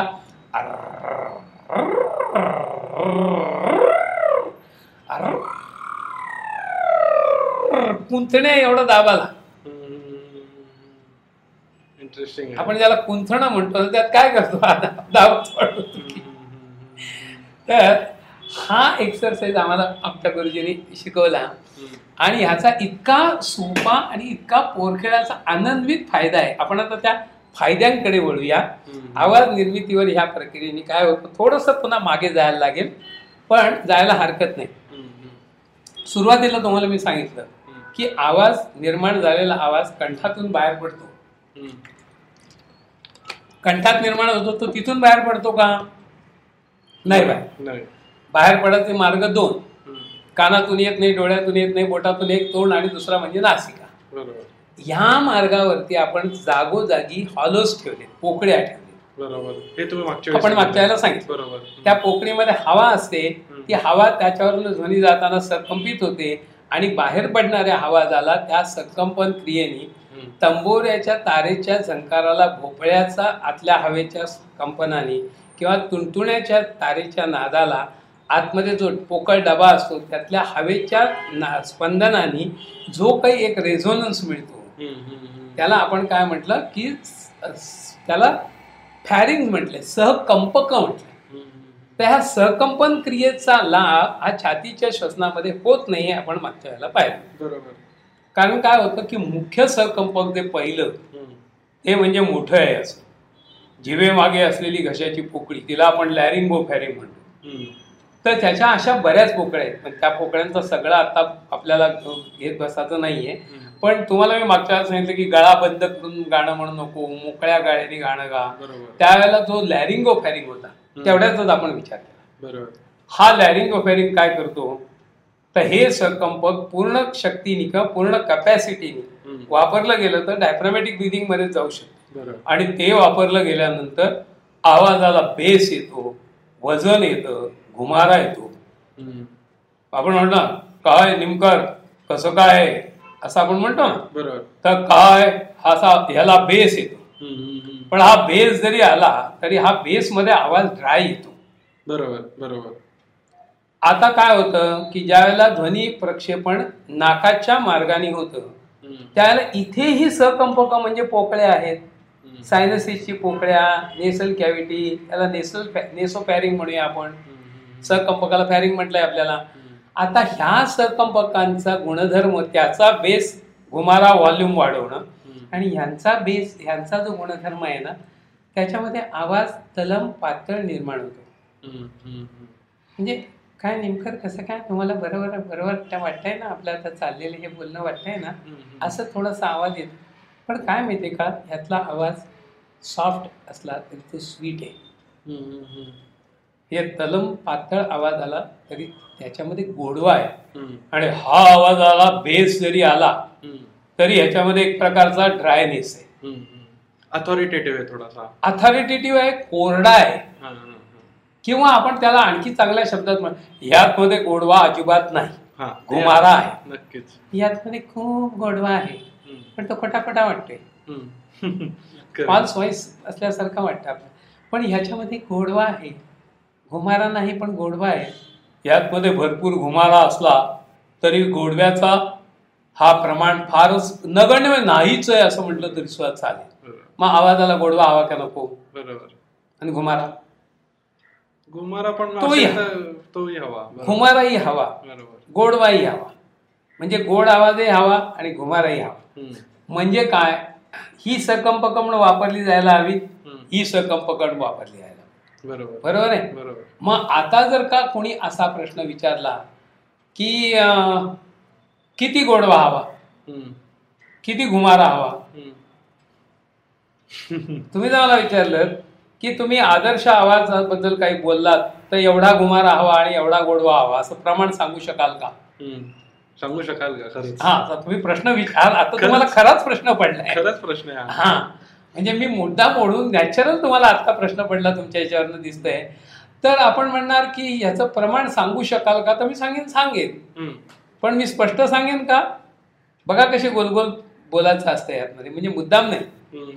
कारण गोलगोल बोलायचं आणि स्पष्ट करत जायचं तरच आपल्याला गोलगोल बोलण्याचं स्पष्टीकरण देता येतं. तर मी म्हणे येस, किती गोडवा हवा आणि किती घुमारा हवा हे गरजेनुसार ठरतं. म्हणजे तुमच्या प्रश्नाला मी एस्केप रूट काढला का टाळला का उत्तर दिलं काही समजत नाहीये. करेक्ट. बरोबर. मग पुढचा प्रश्न तुम्ही जर चतुर आहात त्यामुळे तुम्ही मला विचार, मग गरज काय ती सांग ना. मीच सांगायला पाहिजे की गरज आहे समजा गाणं गायचं तर नाही, तुम्ही म्हणाल की गरज कोणती ते सांग ना. गरजेनुसार हवा म्हणजे काय हवं आता आपण पहिल्यांदा बघूया. एक, तुमचं पहिलं मत तर पटलं की नुसता गोडवा नको, नुसता घुमारा नको, गोडवा घुमारा हवा. याचा अर्थच आपल्याला जर आपण बघितलं तर काय, हे सहकंपकही वापरलं गेलं पाहिजे. हे सहकंपक वापरलं जाताना मुखाद्वारे प्रक्षेपण होत आहे, नाकातून अजिबात होत नाही, त्यामुळे हे सहकंपक वापरलंच जात नाही. पण मी ज्यावेळेला हे सहकंपक वापरलं जातं त्यावेळेला थोडक्यात सांगतो म्हणजे ही सहकंपक वापरतोय. मग आवाजामध्ये गोडवा आणि घुमारा हवा असला तर दोन्ही सहकंपक वापरली गेली पाहिजेत. म्हणजेच काय तर दोन्ही मार्ग वापरले गेले पाहिजेत प्रक्षेपणासाठी. नाकाचा मार्ग वापरला गेला नाही तर ही सहकंपक वापरली जाणार नाही. नुसतंच जर का मी तोंडाने इथून बोलत राहिलो, नाकाच्या बाजूला ध्वनी प्रक्षेपणच होत नाही. आता हे मार्ग आहेत ना, आता काय म्हणतो ह्याला आवाजशास्त्राच्या भाषेमध्ये लोक काही registers, registrations, improper registration, proper registration असे जर्गनफुल शब्द वापरतात. आपण गावठी भाषेमध्ये त्याला कन्व्हर्ट केलं तर सामान्य माणसाला कळायला मदत होईल म्हणून मी टेक्निकली काही थोडाफार जरी झाला तरी तसा शास्त्रदृष्ट्या काही फॉल्ट होत नाही. तर म्हणजे मला काय म्हणायचं की ते ज्यावेळेला म्हणतात की electing a path to throw the wind is called register. Now electing a path, आता मी हा पाथ सिलेक्ट केला म्हणजे तोंड, म्हणजे मी हा पाथ सिलेक्ट केला म्हणजे हे रजिस्टर ना. मग आता ह्या दोघातलं एक खाली आहे का वर आहे? हे खाली आहे, ते वर आहे. मी लोअर रजिस्टर सिलेक्ट केलं म्हणजे काय केलं मी तोंडातून ध्वनी प्रक्षेपण करतोय. बरोबर. अर्थ काय त्याचा रिझल्टंटली मी लॅरिंगो फॅरिंग हे संकंपक वापरतोय, म्हणजे माझ्या आवाजामध्ये खुमारा बेस यायला हवा हे मी वापरतोय. मग आता हा वापर मी केला, if I choose this register, आवाज कसा होईल? ड्राय होईल, वजनदार येईल, घुमारदार येईल, पण कोरडा येईल. आणि मी जर हा पाथ वापरला तर हे अपर रजिस्टर वापरलं, म्हणजे ही संकंपक वापरली, म्हणजे मी गोडवा, तलम, पातळ, सॉफ्ट आवाज आणि स्वीटनेसचा आवाज वापर.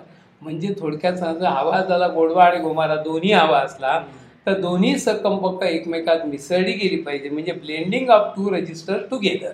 Correct correct absolutely. हा, हे एकदम मस्त कळलं. हा, म्हणजे आता पुन्हा हवं की blending of two register together is called registration. म्हणजे दोन्ही संकंपकांचं एकमेकात मिसळणं म्हणजे त्याला रजिस्ट्रेशन झालं असं मी म्हणतो. म्हणजे गोडवा याला, घुमारा याला, पण प्रॉपर आला का इम्प्रॉपर आला हे कधी ठरणार? जर ते ब्लेंडिंग गरजेनुसार होत असेल तर प्रॉपर, आणि गरजेनुसार होत नसेल तर इम्प्रॉपर. आता आपण थोडं नेमकेपणाकडे जाणार. पहिल्यांदा आपल्याला प्रश्न पडू दे, म्हणजे दिलेलं उत्तर त्याचं समर्पक आहे असं वाटतं. तर आता आपल्याला आता आपण थेट भिडलो कुठपर्यंत येऊन थांबलो की गरज कोण सांगणार? बरोबर. आता आम्ही गाण्याच्या बाबतीत शिकलो, त्यामुळे गाण्याच्या पुरतं सांगायचं झालं गरज, तर गरज सप्तक ठरवतात. Octave, middle octave, upper octave आणि लोअर ऑक्टेव्ह. बरोबर. मध्य सप्तक, मंद्र सप्तक, तार सप्तक. मग आता आपण हे सुद्धा एक रिलेटिव्हली समजू शकतो. रिलेटिव्हली समजू शकतो, अल्जिब्रिकली लवकर समजतं. काही नाही कळलं तर ए मान, एक्स मान, पुढे गणित सुट्ट. तर अशा अक्षरं जर आपण मानाची ठरवली, समजा असं घटकाभर दोनचा की एक मध्य सप्तकामध्ये आपल्याला असं आत्ता आपण धरलं डिफाईन न करता की आपल्याला लोअर रजिस्टर हे 1L आहे आणि अपर रजिस्टर हे 1U आहे. आता प्रॉपर रजिस्ट्रेशन कधी होईल की तुम्ही तारसप्तकाकडे मूव्ह व्हायला लागलात की लोअर रजिस्टरचं प्रमाण कमी होऊन अपर रजिस्टरचं प्रमाण वाढलं पाहिजे. बरोबर बरोबर. म्हणजे न्यूमरिकली तुमचा जो 1L आहे तो 0.99, 0.98, 0.97 असा होत गेला पाहिजे, आणि 1U आहे तो 1.01, 1.02, 1.03 असा होत गेला तर तुमचं गरजेनुसार ते प्रमाण बदललं गेलं, म्हणजे तुमचं प्रॉपर रजिस्ट्रेशन झालं. उलट आपण मंद्र सप्तकाकडे यायला लागलो की गरज अशी असते की लोअर शुड इन्क्रीज आणि अपर शुड डिक्रीज, पण शुड नॉट बिकम 0. करेक्ट. तरच तो बॅलन्स राहील. म्हणजे दोन्ही वेळामध्ये अपर रजिस्टरला लोअरनी साथ दिली पाहिजे, वर चढताना ते 0 होता कामा नये, आणि खाली मंद्र सप्तकामध्ये खर्जाकडे तुमचा आवाज जात असताना अपर रजिस्टर 0 होता कामा नये. त्यांनी त्याला साथ दिलीच पाहिजे, कमी प्रमाण होऊ दे. ती जर त्यांनी साथ सोडली तर तो आवाज एखादा नाही म्हणतो, म्हणजे काय होईल की आपण एखादा बैल रेखल्यासारखा, म्हैस रेखल्यासारखा आवाज येईल. मग त्याला आपण म्हणालो जरी लागलो खर्ज साधना तरी नसते. खर्ज साधनेमध्ये लोअर रजिस्टर वाढत जातो, खुमारा वाढत जातो, पण गोडवा शेवटपर्यंत अगदी खालच्या षड्जाला, मंद्र षड्जाला टिकल्यानंतर सुद्धा गोडव्याचं प्रमाण थोडं तरी कावेना राहतं. हे तुम्हाला बघायचं असेल तर उदय भवाळकर ते जे गाणारे आहेत ना, ते ज्या वेळेला खालचं मंद्रा याच्यात सूर लावतात त्याला बघा दोन्ही रजिस्टर अशी गरजेनुसार ब्लेंडेड आहेत. म्हणजे that is a proper registration. Aamir Khan. पण आताच्या तरुण पिढीला समोर बघून बसायला मिळेल. उदय भवाळकरांचं नाव मी एवढ्यासाठी सांगितलं की आता ते गाणं चालू आहे, ते गात आहेत, बघायला जाऊ शकतो आपण. बरोबर. ते ज्यावेळेला नोमतो मला पी त्यांच्या ध्रुपद धमारमध्ये काय असतं त्याच्यात जेव्हा करतात ना, त्यावेळेला असं नाही वाटत की हा कोणीतरी टोणगा रेखतोय.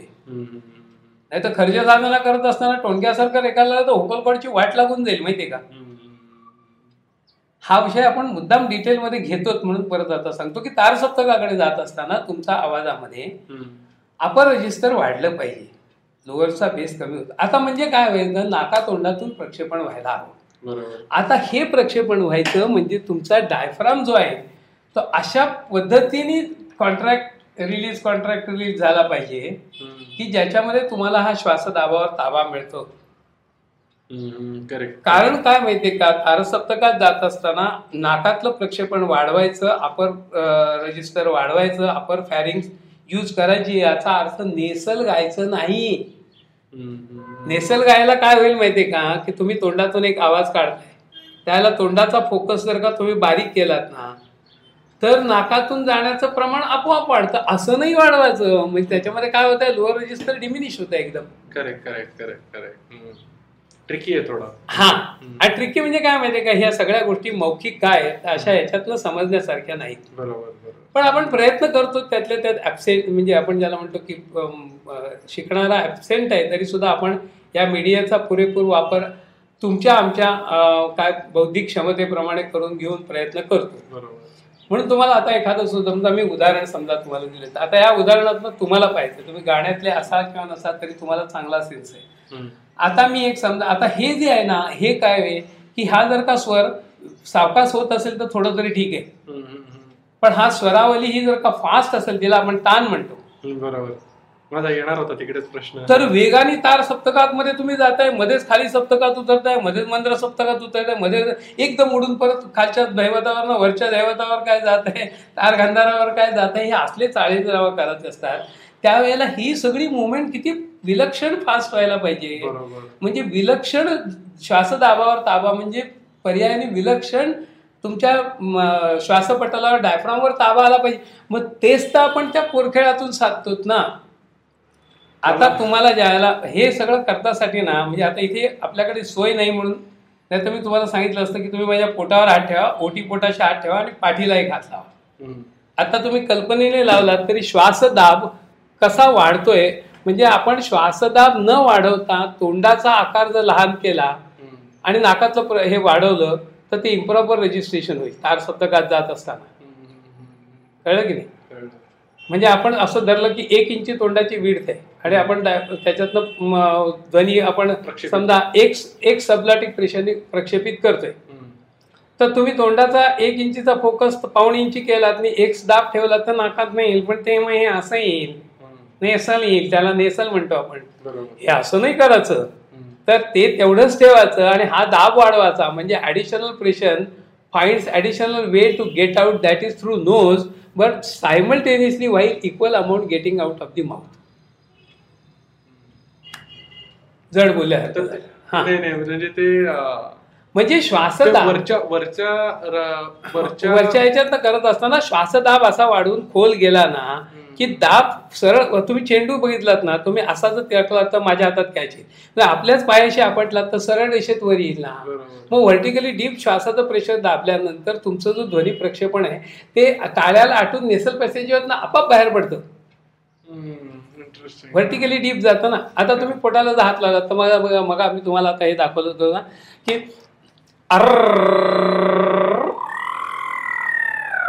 हे करत असताना श्वासदाब किती वाढतोय, पण नेझल होत नाहीये. असं नाही होत आहे की असं नाही काही करत आहे. आता तुम्ही आता बघा, आपण 3 प्रकार, छातीच्या श्वसनाने प्रॉपर रजिस्ट्रेशन ऍब्सोल्युटली इम्पॉसिबल.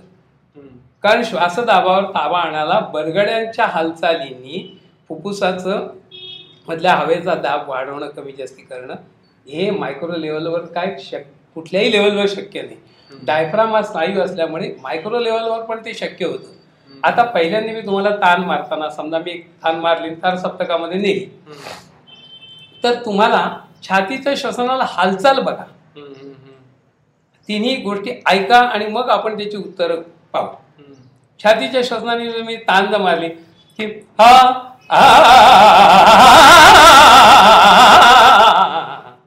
चेहऱ्यावरनं तुम्हाला ताण येतो, त्यातनं दिसतं ते. बरोबर. आता हे कसं झालं, याच्यात अपर रजिस्टर वाढलं का? दुसरा काय, डायफ्रामॅटिक ब्रिथिंग ताण मारली आणि ती मारताना तार सप्तकात जात असताना मी जर का असं जर केलं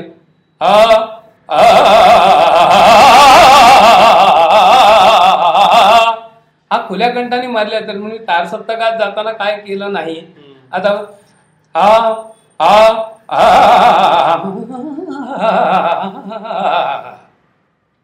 तार सप्तकात जात असताना अपर रजिस्टर वाढलं का, आवाज इन्क्रीजिंगली सॉफ्टर आणि स्वीटर ऐकू आला का? आला ना. मला तर एकदम म्हणजे भीमसेन जोशींचं भैरवी आठवली. नाही, फार मोठं ते मी आपल्या हौशी लोकांसाठी सगळं शिकवते, ते फारच महान होते. त्यांच्या पुढे तुम्ही त्याच्यामध्ये त्यांचं ते पण ते नतमस्तक होण्यासारखं त्याच्यामध्ये त्यांनी स्टार्टिंगला दाखवलंय ना ते. बरोबर आहे, पण माझ्यासारख्याने त्यांचा ते कुठे मी कुठे. पण तुम्हाला सांगतो ना, आता मी म्हटलं तर आता ह्याच्यामध्ये जे ब्लेंडिंग होत आहे ते गरजेनुसार होत आहे. म्हणजे नुसता डायफ्रॅमॅटिक ब्रीदिंगचाही उपयोग नाही, दोन्ही रजिस्टरचं गरजेनुसार एकमेकांशी. हे तुम्ही एकदा काय ह्याच्यावर ताबा त्या ह्यानी त्यानी आणि ब्रीद होल्डिंगचा प्राणायाम करून हा श्वासपटलावर ताबा एकदा मिळवलात ना, की हा ताना म्हणजे पोरखेळ असतो. काय होतं तुम्हाला ब्रीद होल्डिंग एकदा कळलं की नाटकामध्ये मारत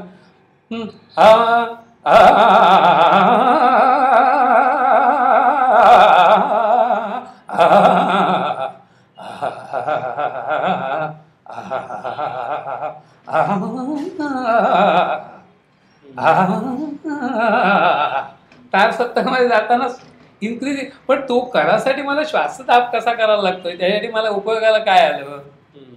आता आपण चायनीज प्राणायाम म्हणणार नाही, आता आपण त्यासाठी उपयोगाला आलं इंडियन पोरखेळ सुद्धा त्यांच्या प्राणायामाला ताकदीचा आहे असं म्हणून. कळलं की नाही? आणि लहान पोरं तुम्ही खेळलेला तुमच्या लहानपणी, पण त्याचा असा उपयोग होतो हे आम्हाला डॉक्टर कर्णिकरांकडनं कळलं.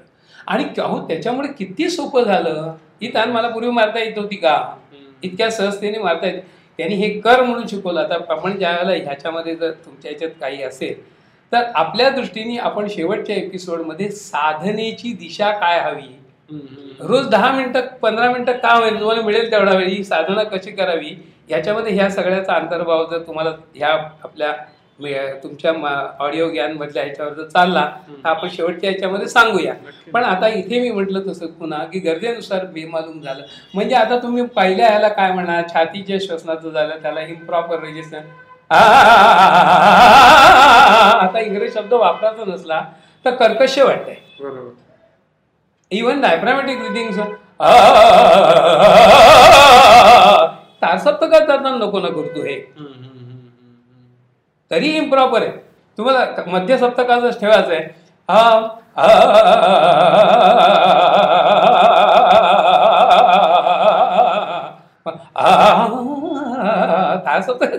तुला आहे अपर रजिस्टर वाढलंच पाहिजे. म्हणजे वाढताना तुमचं हे फॅरिंग वापरलं गेलं पाहिजे. तुला लगेच कानाला कळेल की आवाज सॉफ्ट आणि स्वीट झाला. Correct correct. पण तो नेसल नाही झाला.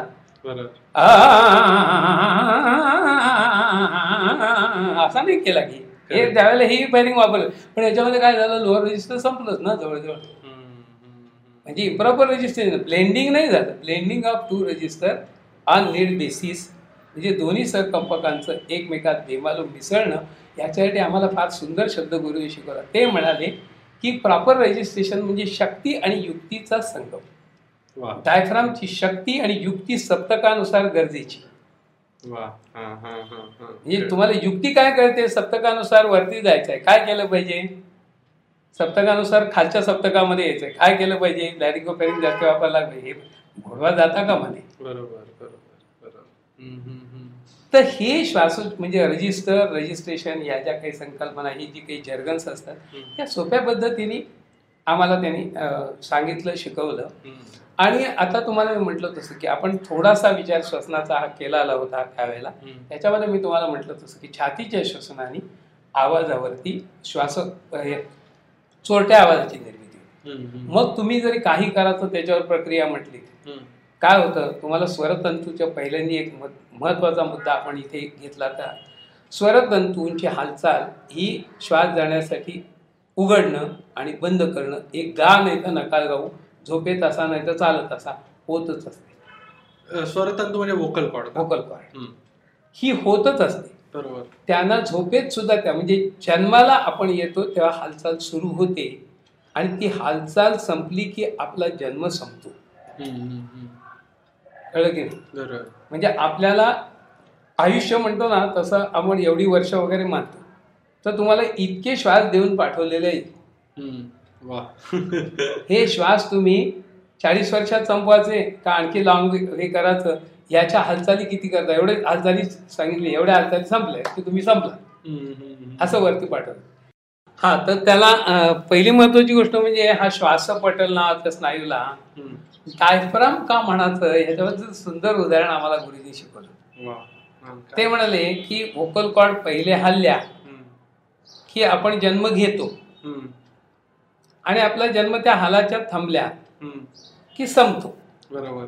मग जन्म घेतल्यापासून जन्म जाईपर्यंत, संपेपर्यंत ही जी सगळी आहे ही आपली डाईंग प्रोसेस आहे. वा वा.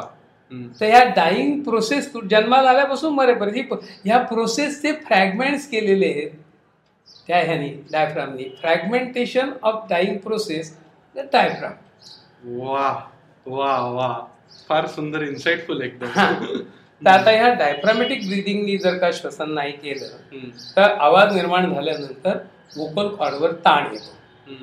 या ताणाची जाणीव ज्या वेळेला तुम्ही थोडाच काळ बोलतात, थोडाच काळ गातात, त्यावेळेला ताण आला तरी ताणाची जाणीव आपल्याला होण्या इतपत तो नसतो. ताण तेवढाच येतो पण त्याचं ड्युरेशन कमी असल्यामुळे आपल्याला ती जाणवत नाही. बरोबर. मग तसंच करत राहतो. पण ते चुकीचं आहे ना, म्हणजे अत्यंत चुकीचं आहे. कारण काय माहितीये का, मग ज्या वेळेला आपण एखाद दिवशी जास्त गातो, एखाद दिवशी जास्त बोलतो आणि ते चुकीच्या श्वसनाने ते केलं की मग घसा दुखल्याची जाणीव होते. घसा दुखायला लागला की पहिली नोटीस आहे you are doing something wrong. त्याच्यानंतर मग तुम्ही तसंच जर करत राहिलात तर ताण वाढतो, दुखायला खूप लागतं, व्होकल कॉर्ड सुजायला लागतं. आता तो जर का प्रोफेशनल असेल, त्यांनी समजा 3 प्रयोगाचा कॉन्ट्रॅक्ट घेतलेला असेल तर त्याला 3 तासाप्रमाणे 9 तास बोंबलणं भाग आहे. चुकीच्या श्वसनाधारित बोंबल शेवटचा प्रयोग झाल्यानंतर आवाज पूर्ण बसतो. बरोबर. आता दुसऱ्या दिवशी तो आवाज, समजा तो डॉक्टरकडे गेला, व्हॉइस रेस्ट त्याला सांगितली तर तो इंडस्ट्रीतनं फेकला जाईल, दुसरा घेईल तो निर्माता. बरोबर. त्यामुळे ते त्याला पत्करत नसल्याने त्यांनी जो ओव्हरस्ट्रेन करून तसंच जर करायचं ठरवलं ना आपलं स्थान टिकवायला, तर त्याच्यावर फोड येतात. आपण गावठी भाषेत फोड म्हणतो त्याला नोडल्स येतात, म्हणजे त्याच्यावर गाठी येतात. या गाठी अतिशय भयानक आहे, ह्या पहिल्यांदाच येऊ देऊ नये. कारण काय माहितीये का, ह्याच्यावरती सध्या डॉक्टरी याच्यामध्ये ऑपरेशन, सर्जरी हा एक रेमेडी आहे. पण त्यानंतर 1 महिना व्हॉइस रेस्ट. ती व्हॉइस रेस्ट झाल्यानंतर तुम्ही औषधं घेऊन सगळे बरे झालात, आवाज पुन्हा तुमचा यायला लागतो. पण तुम्ही याच पद्धतीने केलं तर 6 महिन्यानंतर पुन्हा गाठी. बापरे. आता मात्र धोका आहे. आता ऑपरेशन केलं की परत जर का तुम्ही तीच कंटिन्यू ठेवली तर ह्याचं ऑपरेशन तिसऱ्यांदा करता येत नाही. आम्हाला औरंगाबादला आम्ही MBA फायनान्स मधले काही फॅकल्टी मेंबर्स होते, त्यांच्यासाठी आम्ही एक कार्यक्रम घेतला होता. माझी बायको त्या ओंकारावर कीर्तन करायची. डॉक्टर कर्दीकरांनी बऱ्या केलेल्या ओंकार थेरपीनी प्रत्यक्ष प्रमाणाच्या कथांचं आख्यान असा त्याचा विषय होता. युट्यूबवर आहे अजूनही, महिमा ओंकाराचा, पुष्कळ 2.5 तासाचा आहे. तर त्यातमध्ये एका ठिकाणी ती थांबली किंवा चुकीच्या श्वसन पद्धतीने मार्गदर्शनाच्या अभावी किंवा तुम्ही जर का दीर्घकाळ बोलत गेला तर तुम्ही इव्हेंच्युअली सिंगल्स नोड्यूल्सचे व्हिक्टीम व्हाल. त्या गाठींना सिंगल्स नोड्यूल्स असं नाव आहे, पण त्या ओरडाआरडा करणाऱ्या कोणालाही होतात. म्हणजे ते वकील आरडाओरडा आर्ग्युमेंट चुकीच्या पद्धतीने त्यांना येतील, शिक्षकांना येतील, प्रोफेसरना येतील, निवेदकाला येतील, भाषण वक्त्याला येतील. चुकीच्या पद्धतीने दीर्घकाळ केलं तर हे होतं. त्याचं व्हिक्टीम व्हाल तुम्ही असं तर ते एक माणूस आम्हाला तिथे त्यांनी इंटरप्ट करून सांगितलं की थांबा जरा, तुम्ही अर्ध सत्य बोलताय. तर म्हणे ह्या व्हिक्टीम, हा मी स्वतः व्हिक्टीम आहे. मला पहिल्यांदा झाल्या तर मी ऑपरेशन केलं, 6 महिने गेले, माझा धंदा बुडला. कारण व्हॉइस रेस्ट, ऍडव्होकेट होते ते.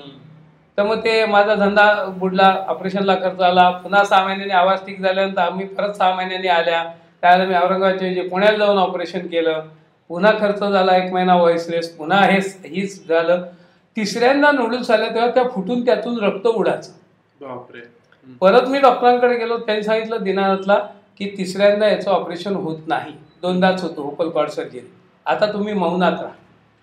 अरे फुकटचा देवाने दिलेला आवाज वापरायचा नाही म्हटल्यानंतर मी तर म्हणे हादरून गेलो. म्हणजे फ्रस्ट्रेट झालो. मला सुसाईड करावं इतका टोकाचे विचार यायला लागले.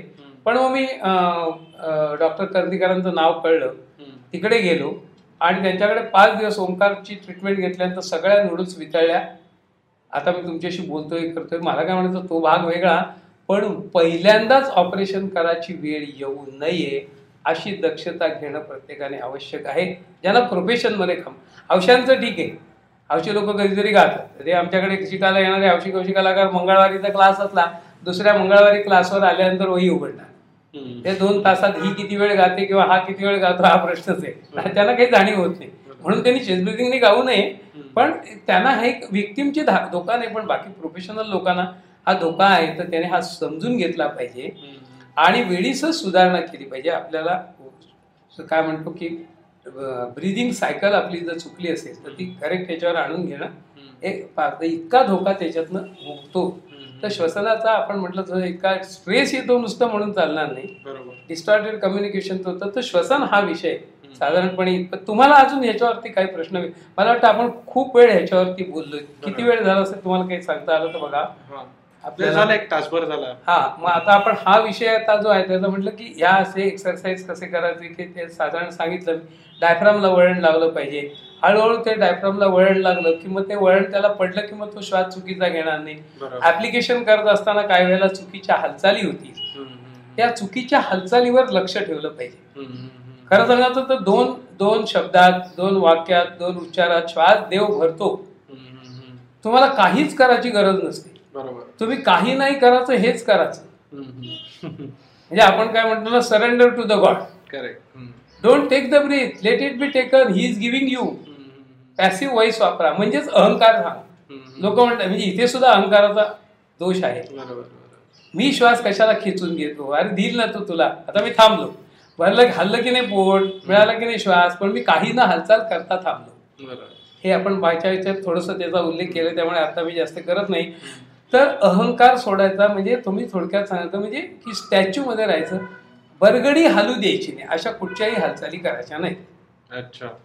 हात हलवताना सुद्धा तुम्ही, अर्थात एक्सपर्ट लोक हात वेळाकडे हलवून बरगडी हलू देत नाहीत, त्यांचं गलत बात सही साबित होईल. पण नॉर्मल माणसांनी डोकं मानपाठीचा कणा सरळ रेषेत ठेवावा, आपली दृष्टी एका ठिकाणी ठेवावी. म्हणजे आम्ही ना ह्याचं संक्षेपाने करायचं तर काही स्लोगन केले. गाताना ते असं खांदे उचलून श्वास, म्हणजे पण आम्ही म्हणतात उचलाल खांदे तर होतील वांदे. कळे की नाही. काही जण काय करतात, एक ओळ झाली त्यांची ह्याची म्हण की अशी हनवटी हलवतात, ते पुन्हा बरगडी हलते. म्हणून आम्ही त्यांना म्हणतो की पहिलं महत्वाचं स्लोगन म्हणजे काय, छातीचा श्वास, आयुष्यासकट आरोग्यासकट आवाजाचा विनाश, पोटाचा श्वास झकाझकास. त्यासाठी काय करा, उचलाल खांदे तर होतील वांदे, हल्ली हनवटी तर कपाळी आठी, म्हणून स्थिर ठेवा दिठी, हलणार नाही हनवटी. म्हणजे सरळ तुम्ही संवाद करून गा, एक वाक्य एकाला ऍड्रेस करा, ऍड्रेसी बदला, असं तुम्ही करत जा. हनवटी हलवू नका, अशी वेळी वगैरे बघा आवाजावर परिणाम होतो. तर ते थोडक्यात सांगायचं म्हणजे काही हालचाली डोकं मान पाठीचा कणा सरळ येते, बरगडी हलता कामा नये आणि मनगटापासूनचा हात ढिला पडता कामा नये, कारण इथे एक पॉइंट आहे त्याचा थेट डायफ्रामशी संबंध आहे. त्यामुळे गाताना बघा काही काही जण असे करतात ना, आपण त्याला असं का करतो, माझे गुरुजी करतात. गुरुजी का करतात, त्यांचे गुरुजी करत. अरे पण म्हटलं त्यांचे गुरुजी, तू एकदा हात दुळा करून बघ ना मध्येच, आवाज पडला ना. म्हणून कडक हात जगन्नाथ, दुळा हात आत्मघात, असं बोलतात ना, त्यांचंच लोक ऐकतात. हे असं बोलणाऱ्यांचं कोणी ऐकत नाही. इंटरव्ह्यू मध्ये सुद्धा what I want to say, त्याला असे वेगवेगळे हात होतात, ते चांगले दिसले नाही तरी तिथे सुयोग्य असतात. What I want to say असं म्हणत नाही, दुळा हात आत्मघात, मनगटापासूनचा हात कडक असला पाहिजे. तर ह्या सगळ्या गोष्टी आपण जर का पाळल्या तर म्हणजे आपलं छातीचं श्वसन घडणार नाही आणि आपला आवाज आपण म्हणतो त्याला, ह्या छोट्या छोट्या स्लोगन्स मधनं सुद्धा तुम्हाला लक्षात येत. आता पुढे आपण ज्याला इतर विषय हाताळू त्याला पण श्वसनाच्या विषयावरती जर बोलायचं झालं तर डोकं मान पाठीचा कणा सरळ रेषेत ठेवील, असं बसावं. मग ते खुर्चीत बसावं, सगळ्यात उभ्यारी गायला, सगळ्यात उताना झोपून गायला तर काहीच प्रॉब्लेम नाही, पण ऐकणार कोण. उभ्याने गातात त्यांना हा फायदा होतो. माईक हातात धरतात त्यांचा मनगटापासूनचा हात ढिला पडत नाही, तो त्यांना बेनिफिट होतो. श्वासदाबावरती श्वासदाब सुटत नाही, इक्विलिब्रियम तुटत नाही. आणि दुसरी गोष्ट म्हणजे आपण सरळ रेषेत डोकं मान पाठीचा कडा सरळ रेषेत खुर्चीत बसलो, आपला मनगटा पुढचा पंजा आहे ढिला होऊ दिला नाही तरी सुद्धा तुमचा हातात गाळाने असेल. आता एक शेवटचा त्यातला एक प्रश्न म्हणजे आपण तोंड उघड नावाचा प्रकार म्हणतो. तर याच्यामध्ये actually what is sought to be conveyed आणि what is in fact perceived, okay, ह्या गोष्टीमध्ये खूप फरक पडतो. गुरु सांगत असतो ते बरोबर असतो, पण शिष्य समजून घेतो. आता काय होतं की त्यांनी सांगितलं गुरुंनी की तोंड उघड. आता तोंड म्हणजे काय, फक्त ओठ आणि हा पुढचे खालचा जबडा आहे का? त्याला सांगितलं की तोंड उघड. मग तो तोंड उघडताना काय करतो, असं म्हणजे 2 दातामध्ये अंतर पडतं. ते त्याला असं वाटतं, आपल्याला असं वाटतं का आता तिळगुळाची गोळी तोंडात जाईल एवढं तोंड उघडलं गेले. गुरु म्हणतो मोठं तोंड उघडतो. मग हा असं करतो की रुखवताचा लाडू तोंडात बसावा. पण अभिप्रेत ते नाहीये. तोंड उघड म्हणजे जिभेमागची कशाची. आता तोंडाच्या बाबतीमध्ये तुम्हाला शेवटचं आपण करताना सांगतो, सीसॉची फळी पाहिलीत ना तुम्ही? सीसॉची फळी, हो. तर इकडून खाली गेली की मागणं वर, बरोबर, आणि इकडून मागणं खाली गेली की पुढनं वर, बरोबर. आपण जर तोंड हे उघडताना हा असा उघडला तर इकडे गळा आवळला जातो, बरोबर. आणि हे उघडलं नाही किंवा हे आता मी अजून मोठ्याने तोंड उघडलं म्हणलं हे अभिप्रेत आहे. तरी तोंड उघड म्हणल्यानंतर हा म्हणजे आतमध्ये खायचा उघडतो, हा एक गैरसमज आहे. म्हणजे तोंड उघड सांगणारे, मोठं तोंड उघड सांगणारे चुकीचे नाही, बरोबर. पण कृती काय असते करायची हे परसिव्ह करणाऱ्यांनी समजून घेतलं पाहिजे. आता यात म्हणजे मी तोंड उघडलं नाही का, या साईडने बघितलं पण इथे बघितलं तर पुढच्या जबड्यामध्ये एक बोट पेरभर सुद्धा अंतर नाहीये. दात बंद करून सुद्धा पण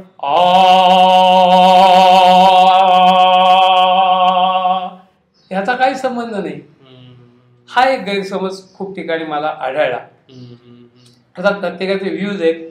शेवटी आपण चांगल्याचं करायला जे हवं आहे ते जर त्याला कळलं कसं चांगलं करायचं तर अभिप्रेत आहे ते करतं. पण आम्हाला आलेला काही अनुभव इथे शेअर करावा म्हणजे या गोष्टी सांगितलं. तर इथे श्वसन हा विषय म्हणजे आपण ABCDEF ऑफ व्हॉइस म्हटलेला आहे. त्याच्यामध्ये आपण बीचा पार्ट हा हाताळलेला आहे. तर मला वाटतं की एवढ्यामध्ये काही ना काहीतरी होईल. परत वाटलं तुम्हाला यावर काही अधिक स्पष्टीकरण हवं तर आपण पुढच्या पार्टमध्ये थोडंसं ते कव्हर करू. नाहीतर मग आता श्वास मिळवावा कसा, मिळवावा म्हणजे how to get the breath from the nature.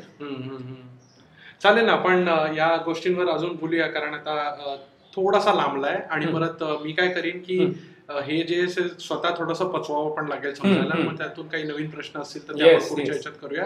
आणि पुढच्या याच्यात मग आपण श्वास कसा मिळवा म्हणजे आता आपण आतापर्यंत काय केलं की आपण ज्यावेळेला काही कम्युनिकेट करतो त्याच्यासाठी असलेले साधन आणि माध्यम असे 2 पार्ट होते. साधन म्हणजे आवाज, माध्यम म्हणजे भाषा. आपण आता माध्यमाला कडे भाषेकडे वळताना श्वास हा आपोआप घेण्याचे भाषेमध्ये काय रूल्स आहेत व्याकरण ते बघू. चालेल, ठीक आहे. Thank you sir.